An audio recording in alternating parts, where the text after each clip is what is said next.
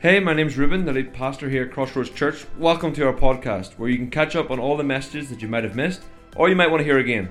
We hope you enjoy this message, we hope it challenges you, we hope it encourages you, and we hope ultimately that it would draw you closer to Jesus. Enjoy. As a prisoner for the Lord, then, I urge you to live a life worthy of the calling you have received. Be completely humble and gentle. Be patient, bearing with one another in love. Make every effort to keep the unity of the Spirit through the bond of peace. There is one body and one Spirit, just as you were called to one hope when you were called.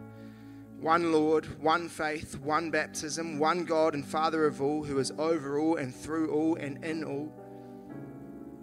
But to each one of us, grace has been given as Christ apportioned it. This is why it says, when he ascended on high, he took many captives and gave gifts to his people. And what does he ascended mean, except that he also descended to the lower earthly regions? He who descended is the very one who ascended higher than all the heavens in order to fill the whole universe. And so Christ himself gave the apostles, the prophets, the evangelists, the pastors, and the teachers to equip his people for works of service, so that the body of Christ may be built up until we all reach unity in the faith and in the knowledge of the Son of God and become mature, attaining to the whole measure of the fullness of Christ. And then we will no longer be infants, tossed back and forth by the waves and blown here and there by every wind of teaching and by the cunning and craftiness of people in their deceitful scheming. Instead, speaking the truth in love, we will grow to become in every respect the mature body of him who is the head, that is Christ. From him the whole body, joined and held together by every supporting ligament, grows and builds itself up in love as each part does its work. Jehovah Jireh, a faithful provider, we thank you that you meet our needs.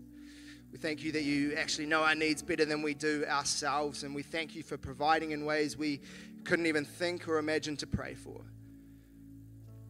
Jehovah Shalom, thank you that when we are found in you, we don't have to be tossed around back and forth by the waves of material uncertainty or human worry, that you offer us a peace we can't understand or begin to fathom. Jehovah Nissi, we thank you that we have a fourth man in the fire alongside us, that you fight the battles that we have no business being in, Lord, that when we're seemingly standing in front of a giant with nothing but a twig and a stone in our hands, that you take what we have and you make up the shortfall. We thank you for taking our broken pieces and inviting them into your plan. Jehovah Rapha, thank you for being a healer, constantly interested in restoration for your people, for your church. Lord, the imperfection and the hurt of our current reality is something that we will have to learn to understand for now, but we thank you that it isn't forever, that you're innately interested in reconciliation, healing for those found in you. Lord Jesus, King of Kings, we thank you that you live up to all of these names. And yet we can also say that you sit closer to us than a brother and you care about us at an intimate and personal level. Lord, increase our faith today. Would we have the humility required to invite you in as our provider and our peace and our healer, the fighter of our battles? Lord, would you come and speak to us today? We pray this in your mighty name, Jesus. Amen. Amen. When you take a seat, church. So good to be in the house of God, isn't it? Hey, listen, it's usually this time in my messages that I will start off and I will say something along the lines of, hey, I love this church. I love the people that it's made up of. I'll usually say that I'm so grateful to speak to you and I'm excited about the word I'm going to speak. And don't worry, I don't want to freak you out. I mean all of those things today. I love this church. I am unbelievably grateful for the opportunity to stand before you and speak the word of God this morning. But I am additionally excited today because this isn't just a precursor to a different message. Today we're going to be talking about the church. And can I just begin by saying something that maybe we don't remind ourselves enough. But God loves the church. God loves his church. Full stop, period. He loves the church. When his son was dying a gruesome death on the cross, he was thinking about you, and he was thinking about me. He was thinking about his church. And today we get to discuss his church and our responsibilities to his church. And Next Sunday, we'll mark 1 year since I came into church ministry and started working at Crossroads. And, I think back to that time a year ago, and I think about the way that I was feeling, right? And I remember being so excited. I was pinching myself as I was realizing that I was going to get to spend every day in the church, serving the church. This was my favorite place to be. I also remember being horrifically nervous, but I had very little doubt that this was something that God was asking of me to do, and so I stepped out. And you know what? In this past year, as in any job, I have had my eyes opened to things that I was naive about coming in. I've been disappointed about certain things, sometimes frustrated about conversations I've been a part of. There have been moments where maybe I've felt a little bit let down. But above all of that, can I tell you that now more than ever, I love the church. I love this church, and I love the capital C church, because I have witnessed what happens when God's people unite together, when they support each other in prayer and practical needs. I have watched the Holy Spirit work through people in timely ways that no man could ever have orchestrated. I have been the first-hand beneficiary of other believers investing in me with their time and their prayer, again, through their timely encouragement. I've seen what a group of united believers can do with Christ by their side. I love the church. God loves his church. He loves this church. He loves the church, the capital C church. Hey, I don't want to be cheeky and skip ahead in our Ephesians study, but I want to just take a look at Ephesians 5, where Paul is writing of healthy relationships, and he references Christ's love for his church. Starting in verse 25, he says, "Husbands, love your wives just as Christ loved the church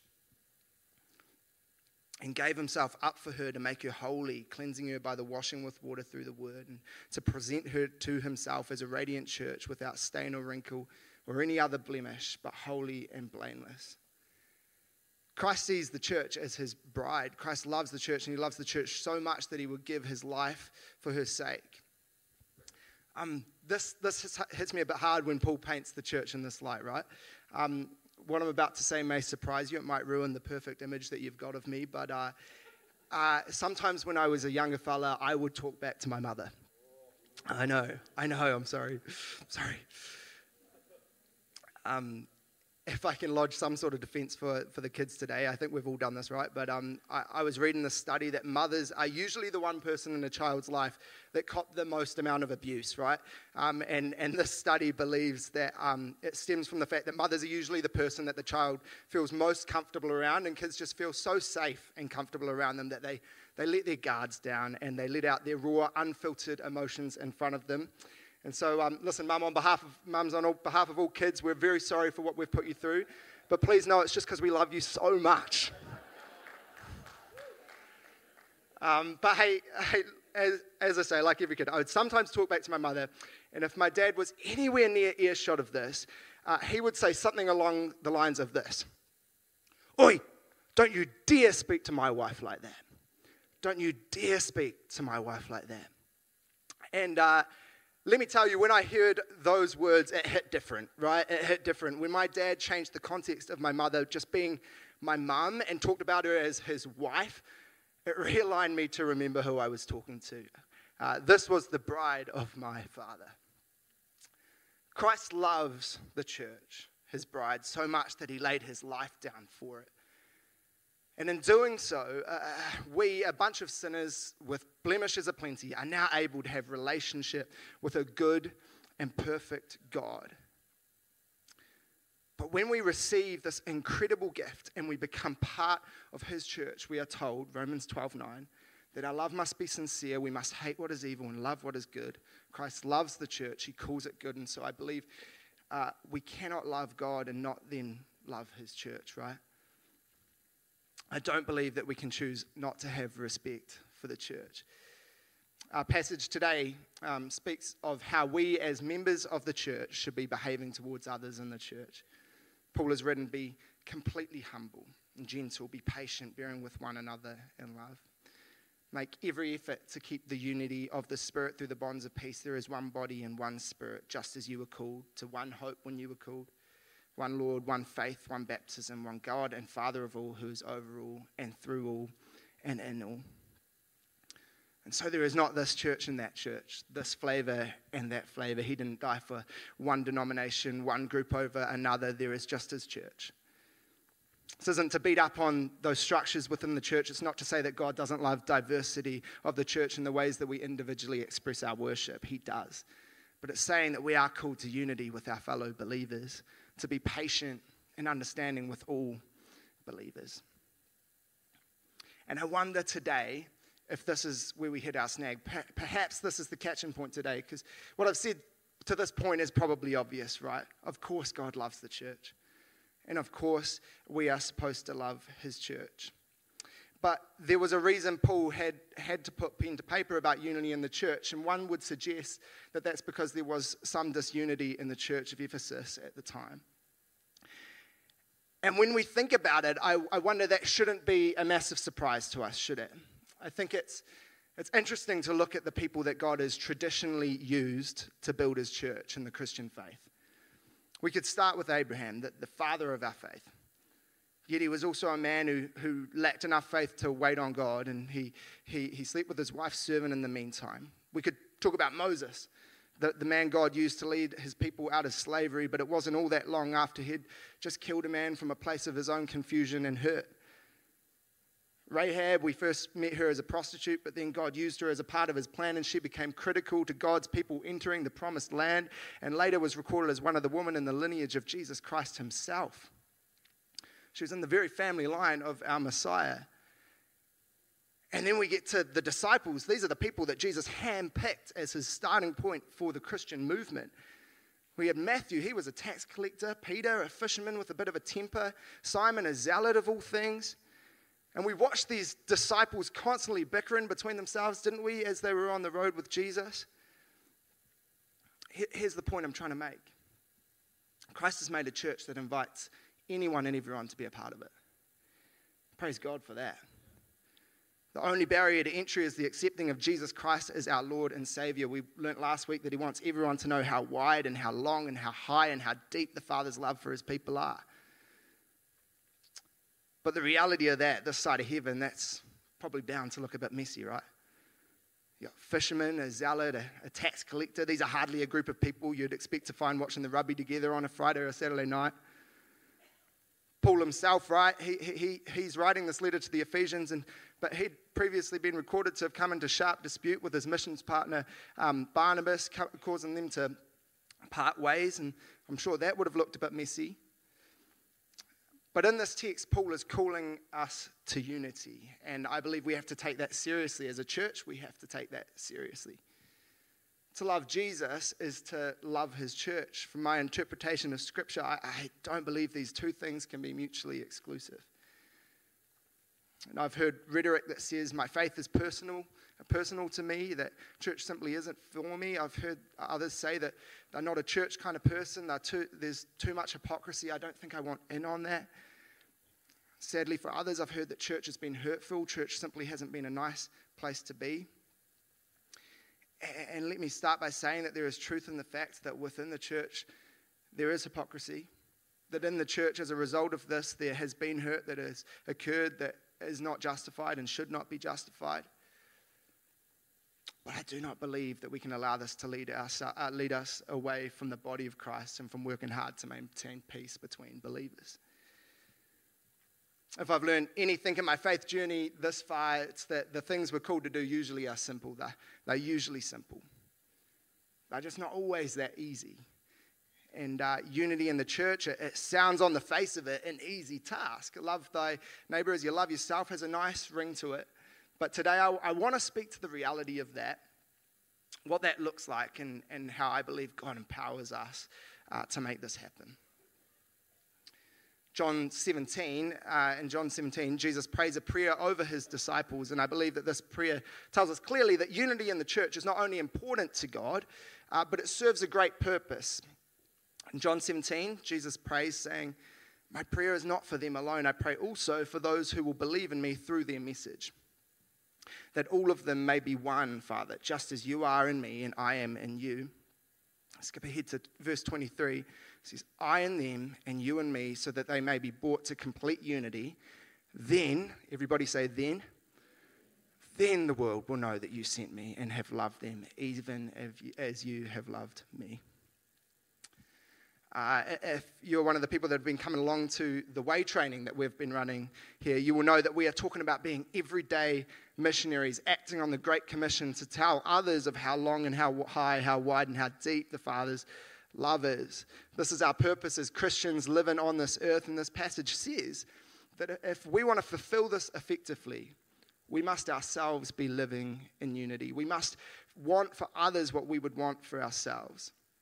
It's saying if we want others to catch on to this gospel message, they are going to want to see what it looks like. I believe that the world would easily grow tired of hearing the gospel. They want to see it. This passage calls us to more, and it says if we want to live effective lives as everyday missionaries building the church, we must be one body. Verse 16 of our passage today says, he makes the whole body fit together perfectly.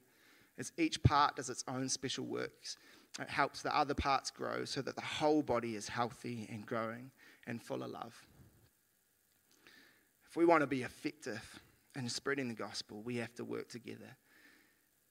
You know, many of you will know that I love to sing, and when I'm singing worship, it is truly one of the places that I feel closest to the Father, and I can sing by myself, and that is worship.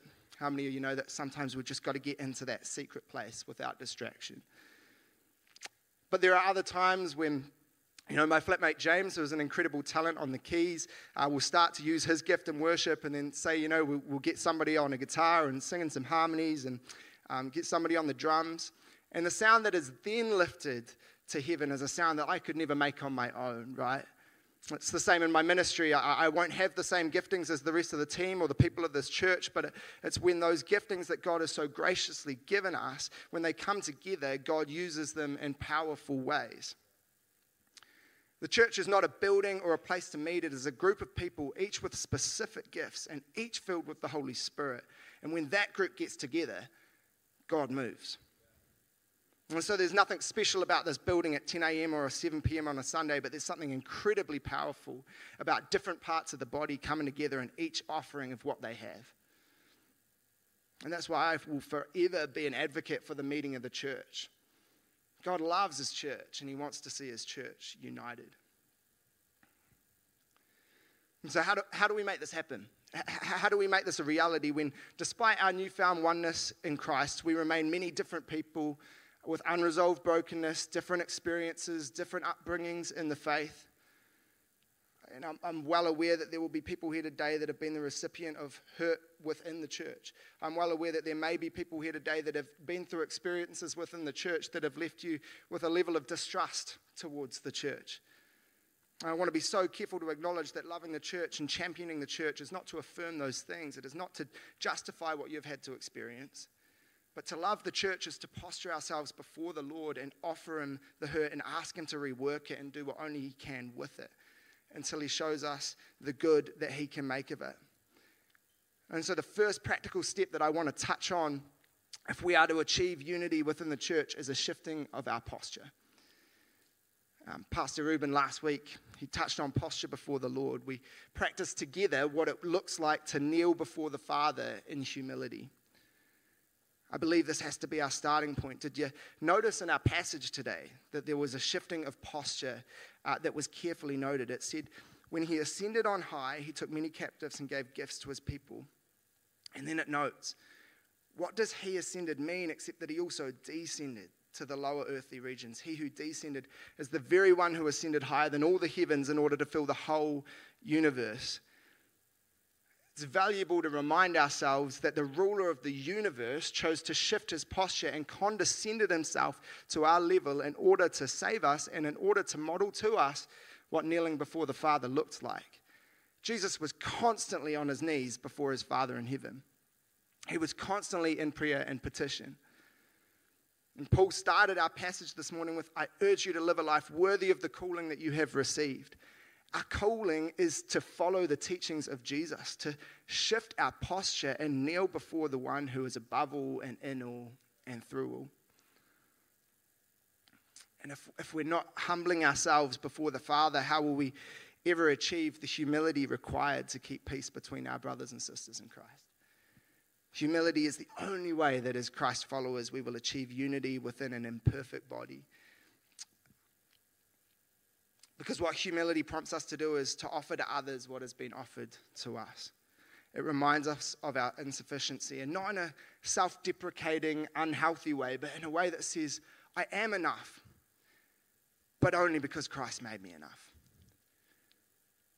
I think it's so beautiful to know that we aren't perfect.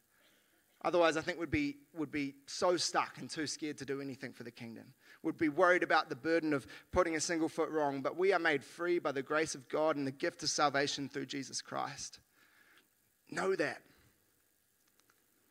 If you don't know that, I want to tell you about it. You are imperfect and yet loved.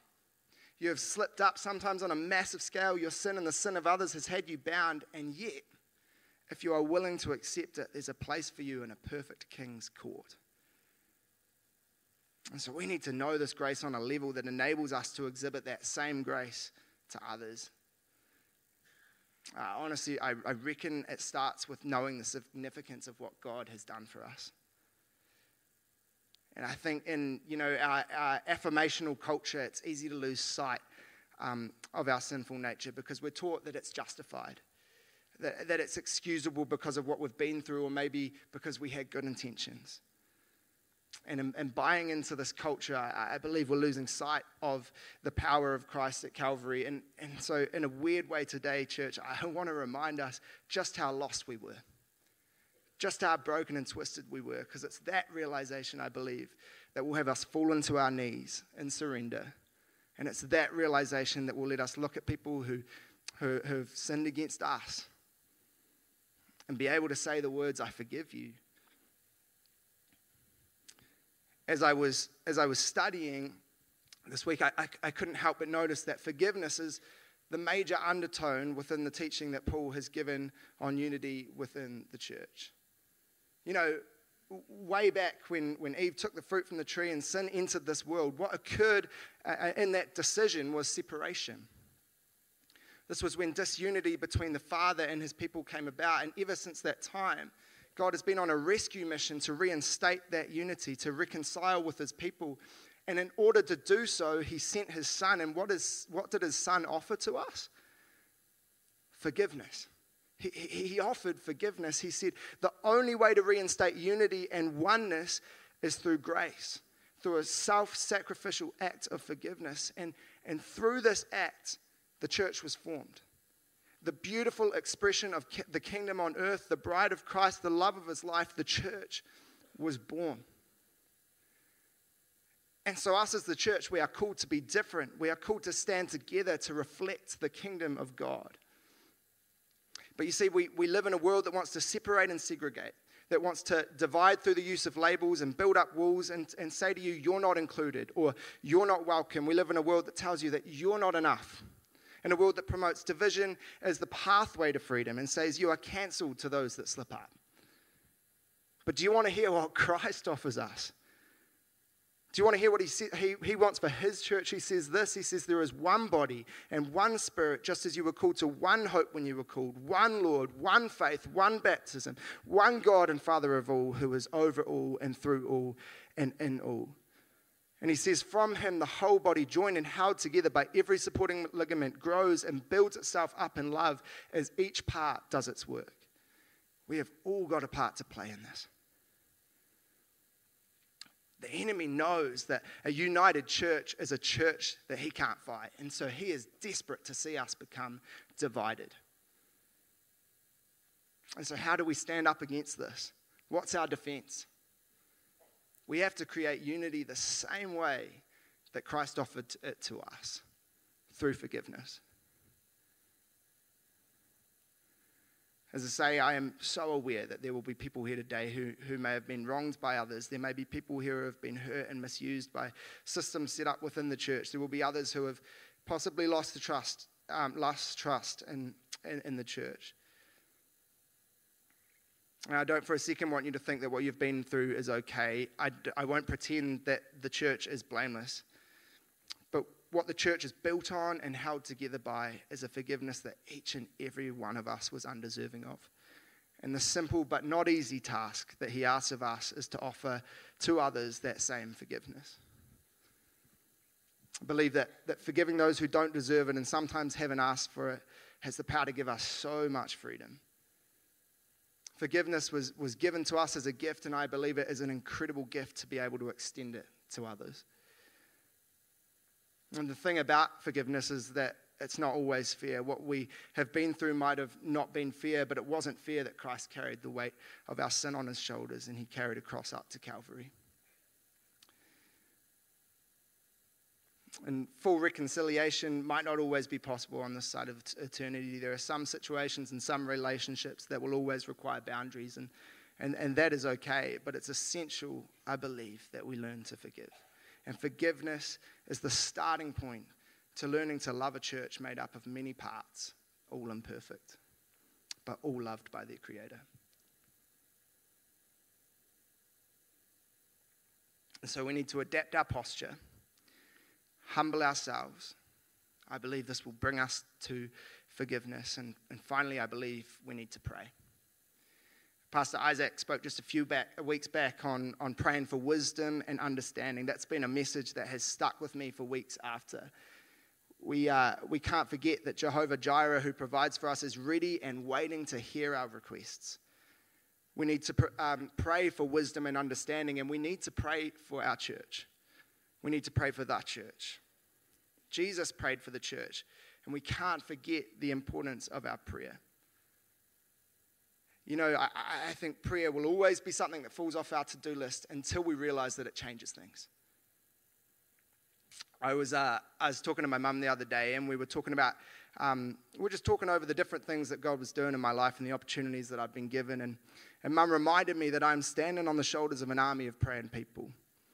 She said the transformation that has taken place in my heart and that she's witnessed is no coincidence. It's the result of faithful people who have lifted my life in prayer. Back in my home church when I was growing up, we had a prayer partner program where they would pair up an older person with a younger person to pray for each other. And a lovely lady by the name of Lorna Matheson, who's now passed on, she was paired up with me, and my mum was telling me that she took this role just so seriously, and she'd call my mum every week to ask how she could pray for me and to see how I was going. And this didn't even stop when I left home for university, but she continued to pray. And as I look back at the challenges I've faced and the ways that God has brought me through them to this point, I have zero doubt that I am standing here today speaking from God's word because of people like Lorna Matheson, who believed in the power of the church and she prayed for it.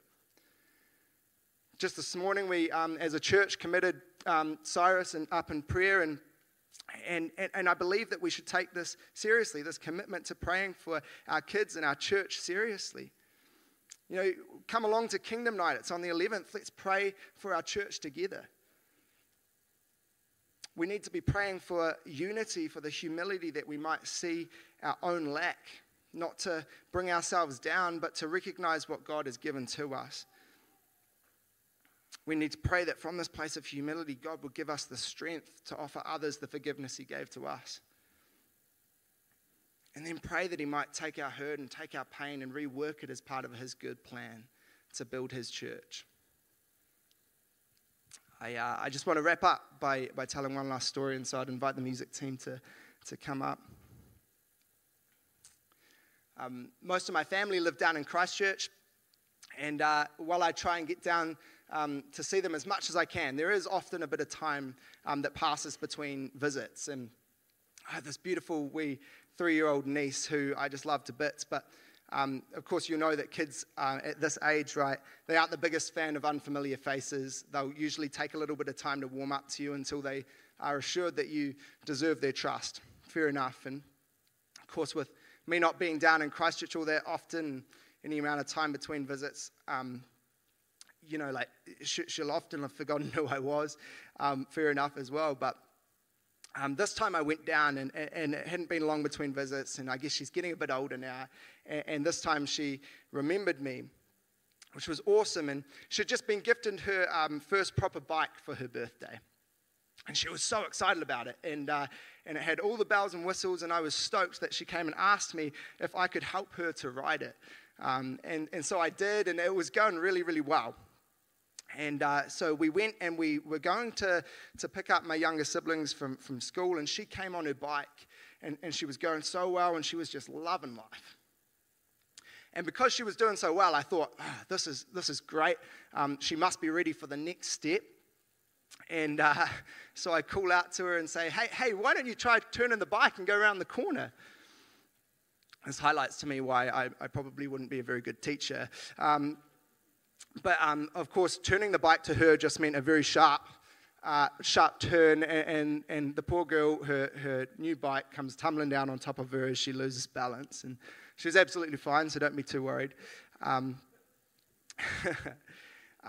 But of course, she got a bit of a fright, and she went running to the arms of her grandma who was with us. And just like that, all of the trust I'd finally built up with my niece was just obliterated. She didn't want a bar of me. Fair enough. But after her grandma had given her a good hug and dusted off her knees, she told my niece that it was time that she gets back on her bike and let Uncle Jake help her again. And hesitant as she was, she does, and she rides her bike all the way home. Long-winded story, I know. But here's what I want us to take from it, right? We got to realize that much like I am not the perfect kids bike instructor, the church is not without its flaws.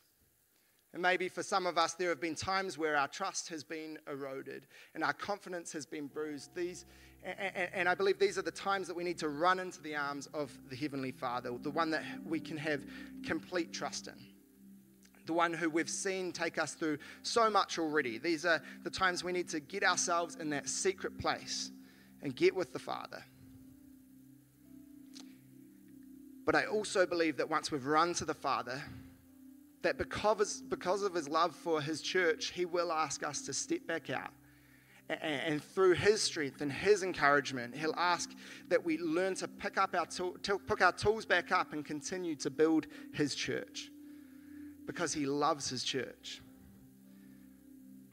And his church isn't complete yet. One day it will be. But right now he's looking for laborers that are committed to building his house, who have the humility to kneel before him, offer him what's broken, and ask him to rework it. He's looking for those who are willing to forgive and those who have the faith to pray for better and for expansion. Are we willing to pick up tools and get building the church together? I love the church because it was the church that nurtured my faith and taught me how to weather a storm. I love the church because it's provided me with community that have encouraged me and championed me. I love the church because I've seen how it's cared for those in need and those who are without. I love the church because I've seen how it's taken people from rock bottom and shown them what purpose and meaning could look like. I love the church because when it gathers, I've seen the Holy Spirit move in a room and become the only thing that matters. I know the church doesn't always get it right. I know it's incomplete, but I know God loves the church. And so for this reason, I humble myself before the King. For this reason, I'll choose to forgive. For this reason, I'll pray for the church.